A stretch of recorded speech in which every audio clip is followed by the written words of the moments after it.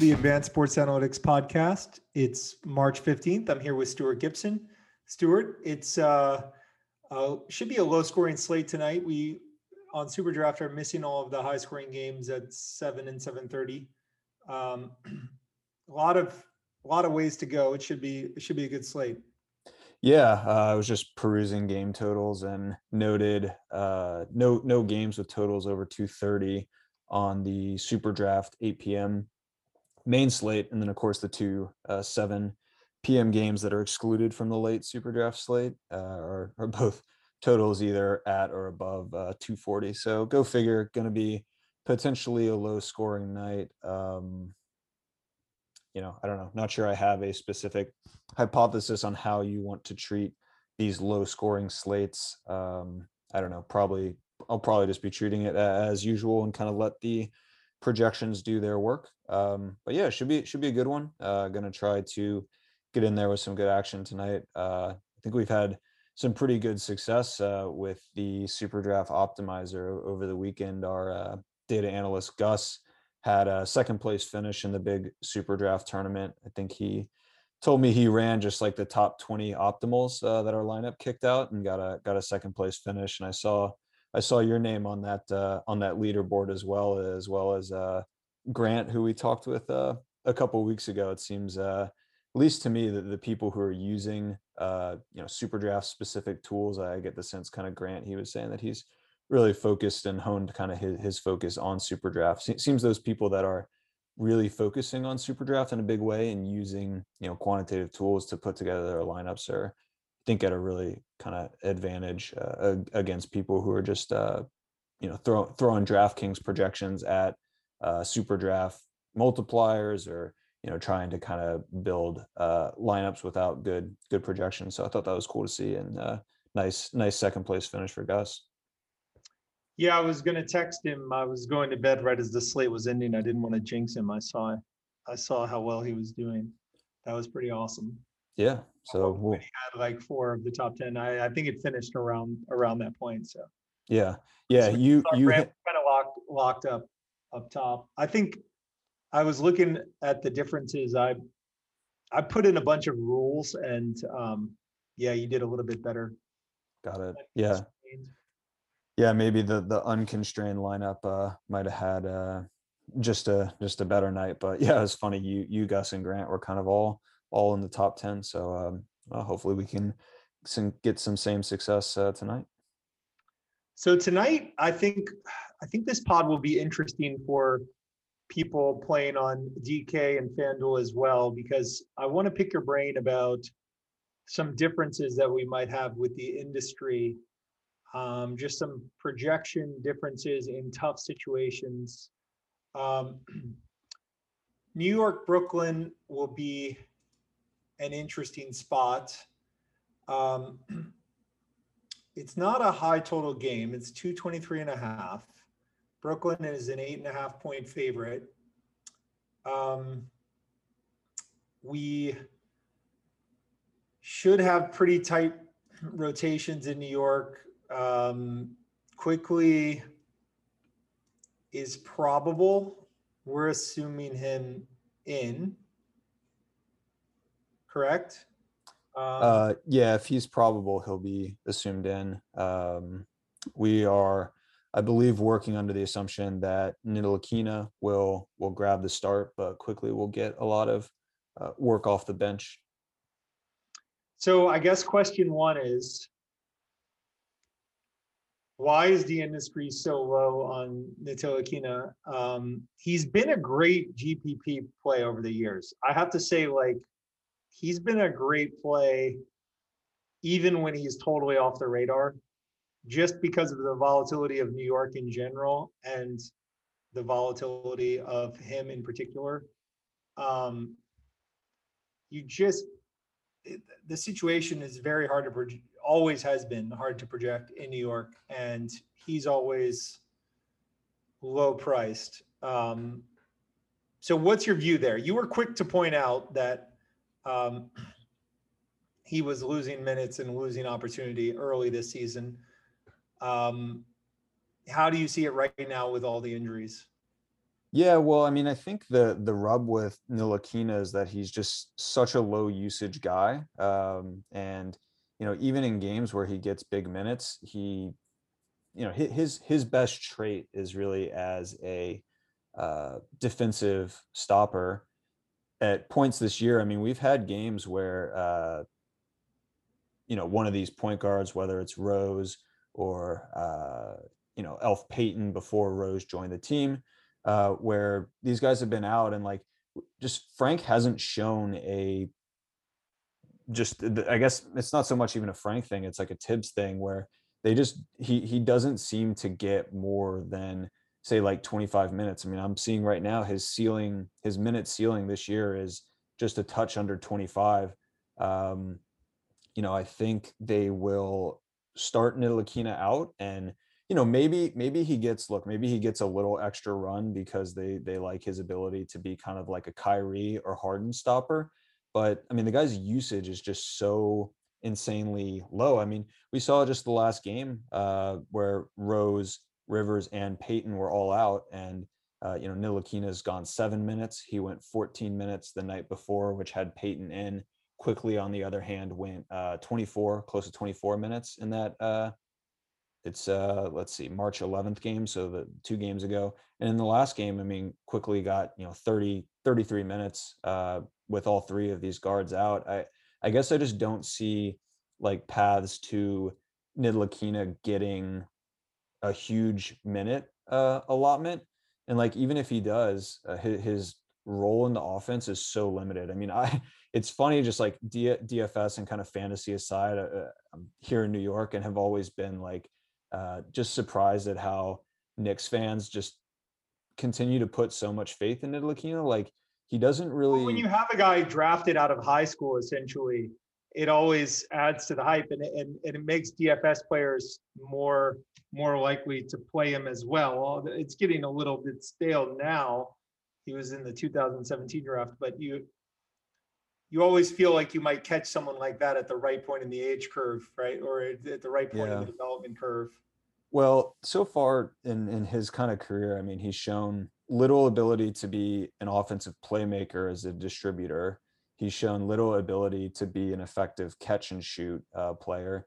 And, I don't really think he's like a phenomenal athlete in any way. I mean, all his value is in real life basketball value is kind of a defensive stopper. I'm not even really convinced that, he's kind of one of these defenders that doesn't rack up like big steals. He's just like a high quality defender, which is good for kind of real basketball purposes. But, I'm not even really convinced he's got like a ton of defensive upside. He doesn't rack up like large amounts of steals or blocks. Yeah, I mean, he's just a guy that I don't think, even with even if he were to see high minutes, like he just doesn't really do enough. It would take kind of a weird game where he just has like a spike in usage that is not super projectable. And with Barrett and Randall healthy, and like Bullock is a reasonably high usage as kind of a catch and shoot type swingman.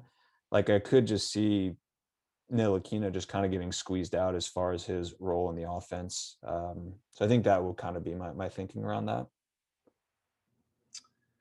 Barrett, he maybe because of his wide distributions, the sites tend to price him up a little bit. He's rarely attractively priced. Um, well, he's often like a decent play, but you pay for it. Um, Tonight he seems like a quality play. I don't think Randall's going to be especially popular. I think Bullock's going to be popular on just speaking of the game in general across all sites. So you like to play this game. How about with Quickly? What's your stance on Quickly? Yeah, I mean, I think Quickly projects favorably.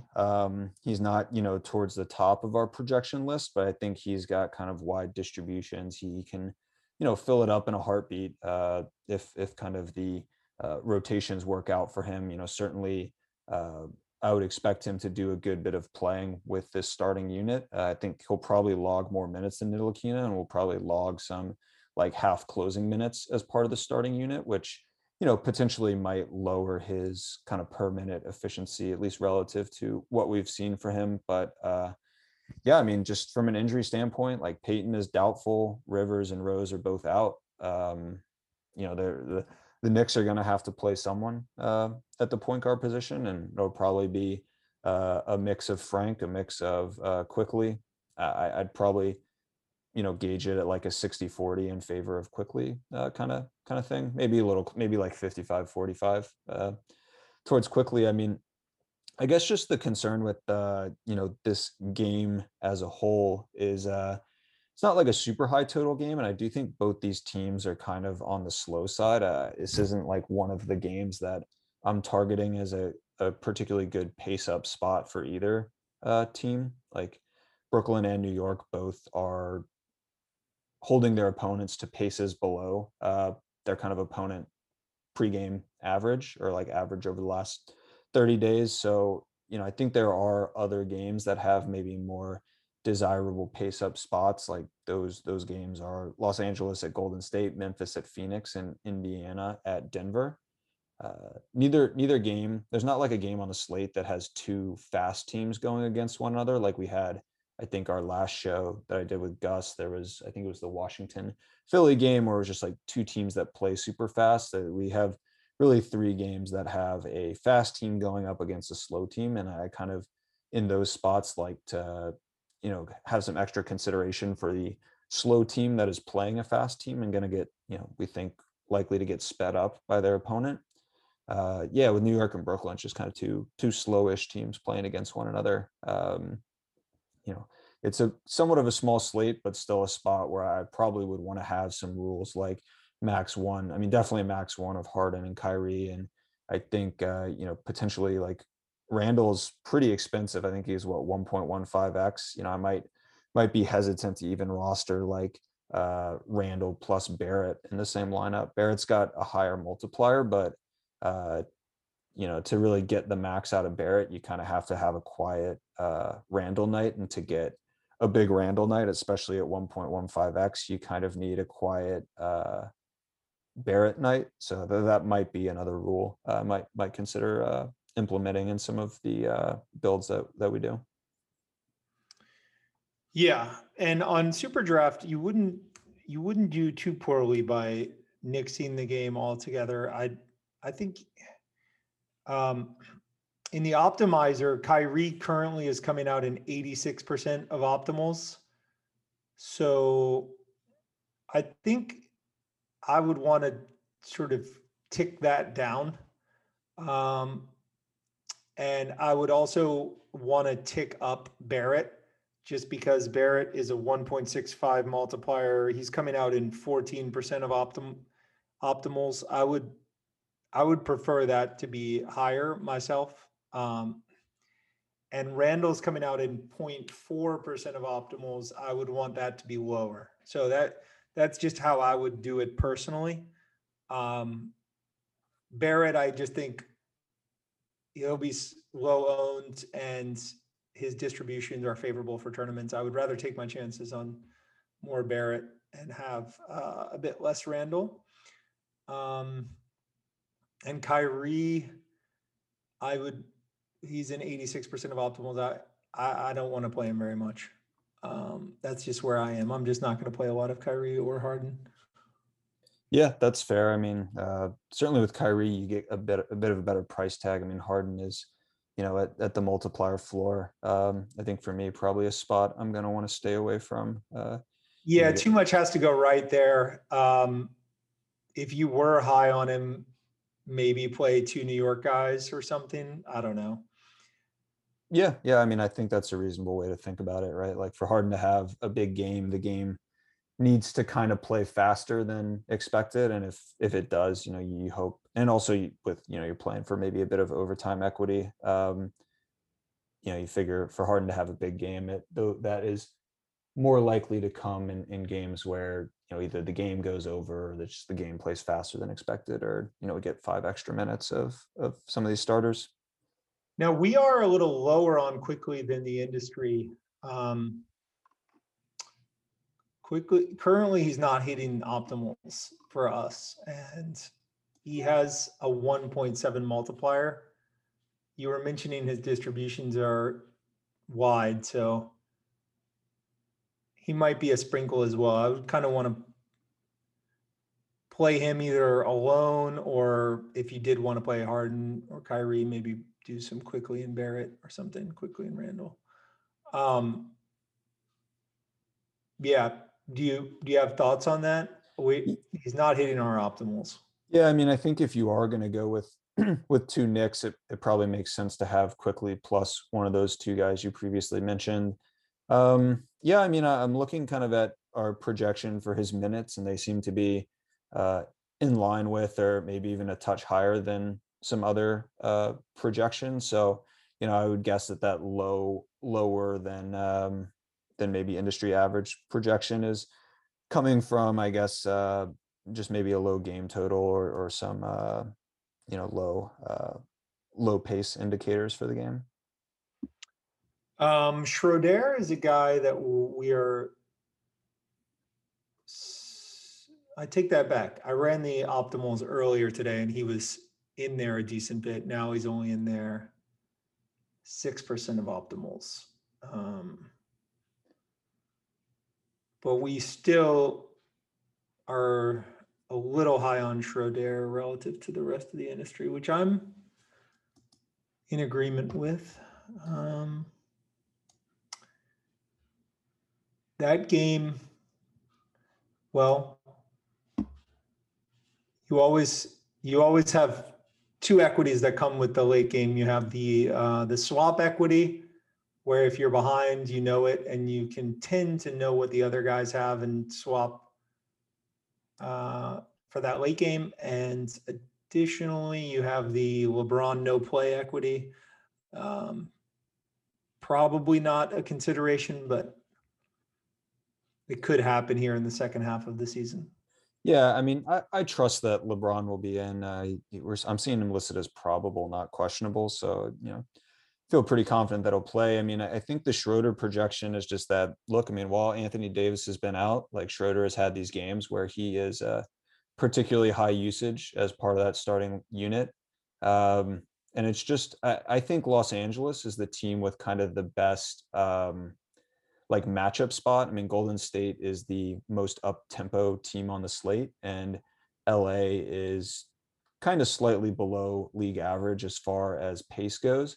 But you put them in this matchup playing against the super fast Warriors, and it's a spot where potentially Schroeder could overachieve his price. Like, the way I think about pace is that, like, guys on Golden State, they have that up tempo fast pace kind of baked into their price, right? And that's reflected in just like team scoring averages. That's also going to be reflected in the Vegas odds, all this stuff. It's kind of baked into how we evaluate Warriors players. However, I'm not really so sure that, like, the pricing for the opponent of these up tempo teams, like, it doesn't always have that kind of elevated pace baked into their price. So, you think kind of with taking these slower paced teams that are going up against a really fast opponent, there's an opportunity to get pricing that is really not considering the up tempo nature of their opponent. So, I like the Los Angeles guys in kind of a spot like that. Phoenix is another team that is going up against that. Phoenix is typically pretty slow, maybe slightly below average in terms of team pace, going up against Memphis, who plays pretty fast. A good opportunity to get players on the Phoenix side who are going to be faster than they usually play, even though that up tempo expectation might not fully be baked into their price. So that could be why we're high on guys like Booker, Ayton, who has been, I think, kind of a sore talking point on the show, but his multiplier now is pretty high. I mean, it feels like not that long ago where people were, Ayton was like priced at like 1.35x. Now he's all the way at 1.55x.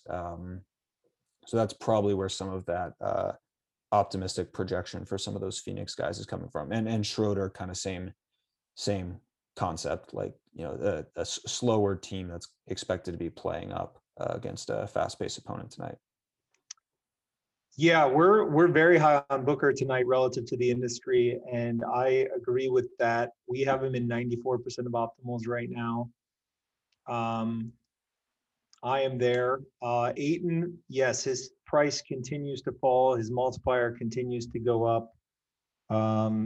He has not paid off for anyone that's played him really in my entire memory. And I've been playing him this season. But it's getting to the point where like he's got to be having some conversations with his agent where his value is just absolutely nosediving right now. And you would think he hasn't looked motivated on the court, but you would think that he's just fear wise, like going to get motivated. I don't know. Yeah, hard to say. I mean, and it's an interesting price point. Both Booker and Aiton are like, to me, 135 for Booker is a pretty good multiplier price on him. They're kind of like, I don't typically like to play, kind of primary type players on the same team, or maybe primary players that serve in kind of the same lineup rotation. But at 135 and 155, they're kind of entering the territory where like maybe I could consider playing Aiton and Booker in the same lineups, especially since Aiton can achieve value through rebounding and block shots where, uh, it'd be different where it'd be like Booker versus Paul, where both those guys need to be pretty ball dominant to both achieve kind of their best performances. I guess I could see paths to Aiton and Booker getting there in the same game. But it's kind of to me like on that edge of a combined price where, I might be considering setting some, exclusive rules, but I don't know. I'll probably have to make that decision a little closer to lock. Let me ask you about two guys that we are high on at ASA that I don't think will be popular on any site, including Super Draft, or I don't think they'll be super popular. We are high on Jamal Murray. He is hitting 57% of optimals right now. No, sorry, 41% of optimals. In the same game, we're high on Sabonis. That'll lead to our forward discussion in a second. 57% of optimals. Jamal Murray. We have 1.4, which is a nice multiplier. What do you see there? Do you think you're going to be playing a lot of Jamal? Yeah, I think there's a decent chance I will, and especially because I might be inclined to kind of avoid 1x Jokic.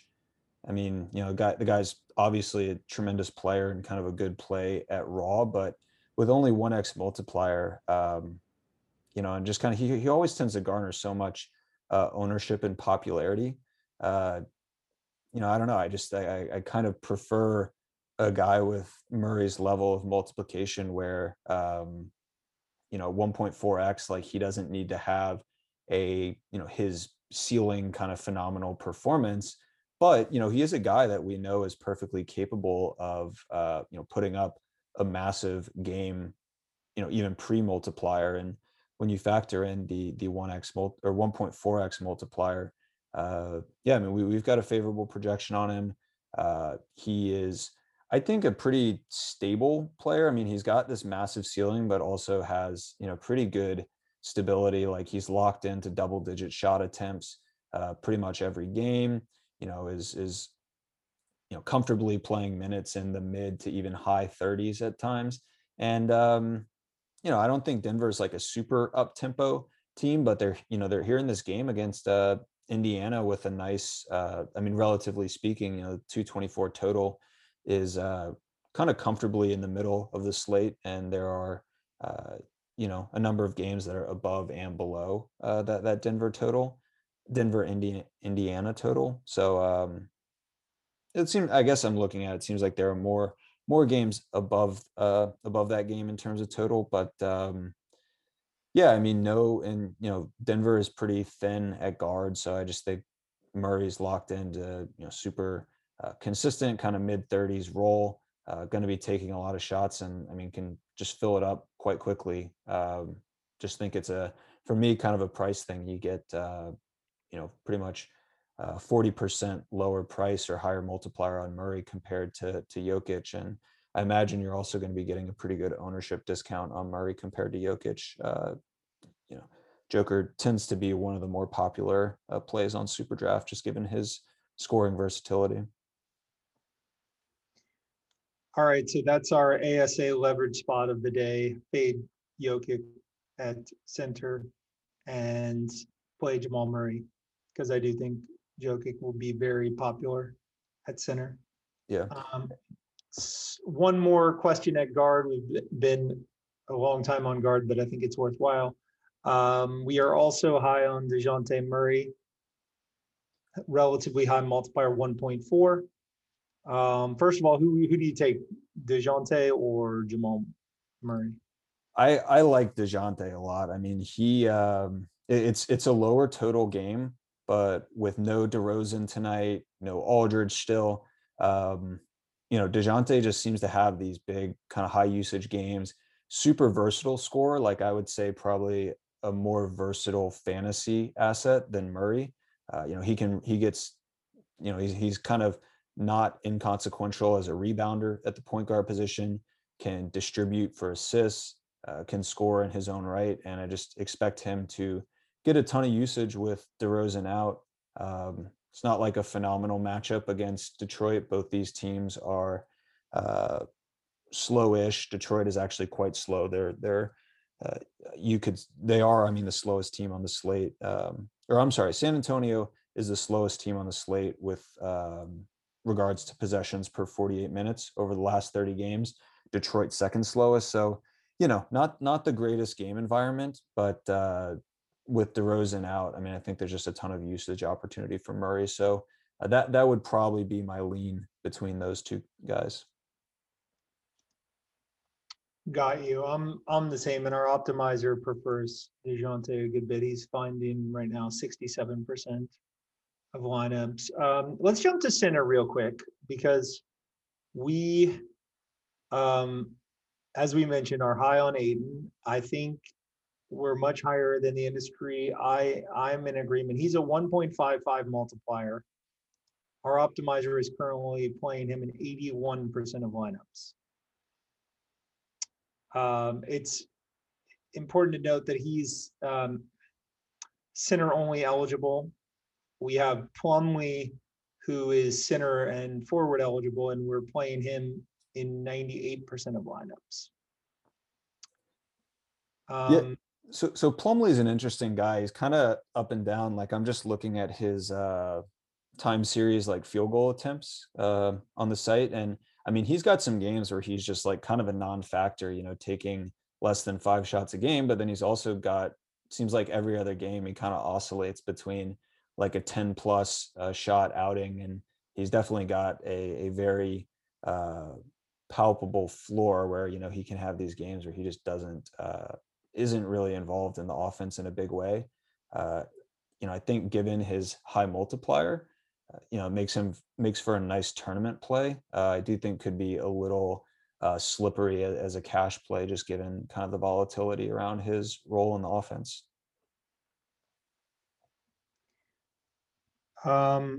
So basically, among the guys that are center eligible, I think a lot of the industry will go to Jokic, and we will be taking our chances with Plumlee at 1.65, Ayton at 1.55, Sabonis at 1.25, Porzingis at 1.35, and Randall at 1.15, although we mentioned we weren't, or I wasn't super high on Randall.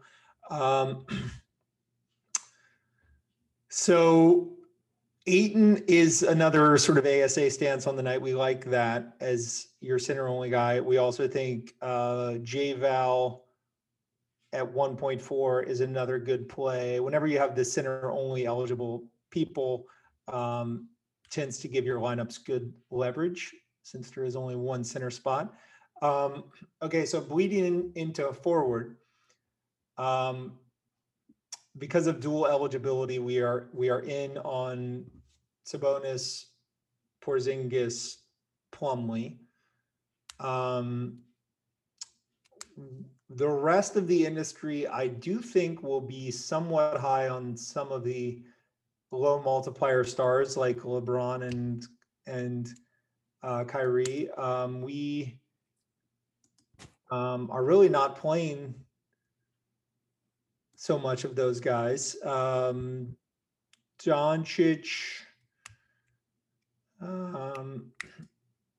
I don't think he'll be especially popular tonight.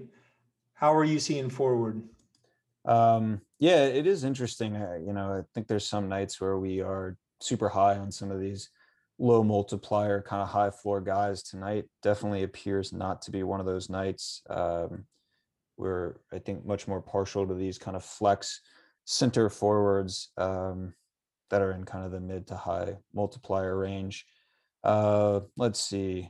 I mean, Leonard, just that LA Dallas game, I think, is one of the higher totals on the slate. Looking at it right now, I think it is the highest total game on the slate. So, going with either George or Kawhi, I think could be a good option.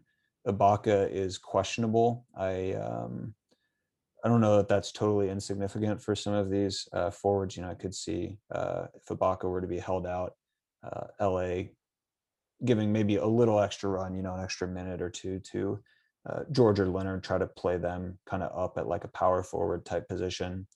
In that same game, we mentioned Porzingis, typically projecting him quite favorably, and it looks like that is the case again tonight. There's a few LA centers, Kuzma and Harrell, who there just aren't too many routes like both of them having a big game. But Harrell off the bench sometimes just has these games where he is super productive, super high usage. Kuzma looks like also expected to come off the bench today. So figure there are routes to maybe one of those guys having a solid game. Although that would probably be a pair, even though they're high multiplier, just wouldn't want to be playing together in the same lineup, given they're on that same secondary line tonight for LA. But as mentioned with Schroeder, good kind of pace up spot for the Lakers. So I think Kuzma and Harrell could be worth a tournament consideration. Yeah, and Kuzma, he's questionable right now. I'm seeing probable. Probable, okay. Yeah, Yeah. So I'd expect him to play, and of course, if LeBron were to somehow get kind of a surprise scratch, Kuzma, I think, would be a really big beneficiary of that, and Harrell might see a little extra run as well. And of course, I think you'd get a pretty big usage bump for Schroeder. So some of these secondary Laker pieces would, I think, be really plus plays if LeBron were to be ruled out. Although I don't expect that to be the case. All right. One last question for the day. I do think Jeremy Grant will garner some ownership in general at a 1.45 multiplier. We have him in 2% of optimals. So I think we'll be, I believe, quite unique in the industry in taking Plumlee as a lock. Well, I know we'll be unique there, but I think some people will go the other way and play Grant and no Plumlee. Yeah, I think the two are probably pretty negatively correlated. Their usage in the offense is likely to come, at the expense of the other. Interested just to see what Grant has been doing lately. We mentioned how Plumlee has been kind of up and down as far as his role as a shot taker. Grant, a little more stability, kind of higher floor. Figures he's a lock to take 15 plus shot attempts. So yeah, I mean, I think figures to be a strong play. Kind of just wish with Grant the multiplier was a little higher. I think he's a guy that we were playing a ton of when he was at like 1.65x. Now that he has come down to south of 1.5, just kind of not fitting into the lineups quite as frequently as he was earlier this year. All right, well, that'll do it for the day. Good luck everyone in the contest, and we'll be back to you this week.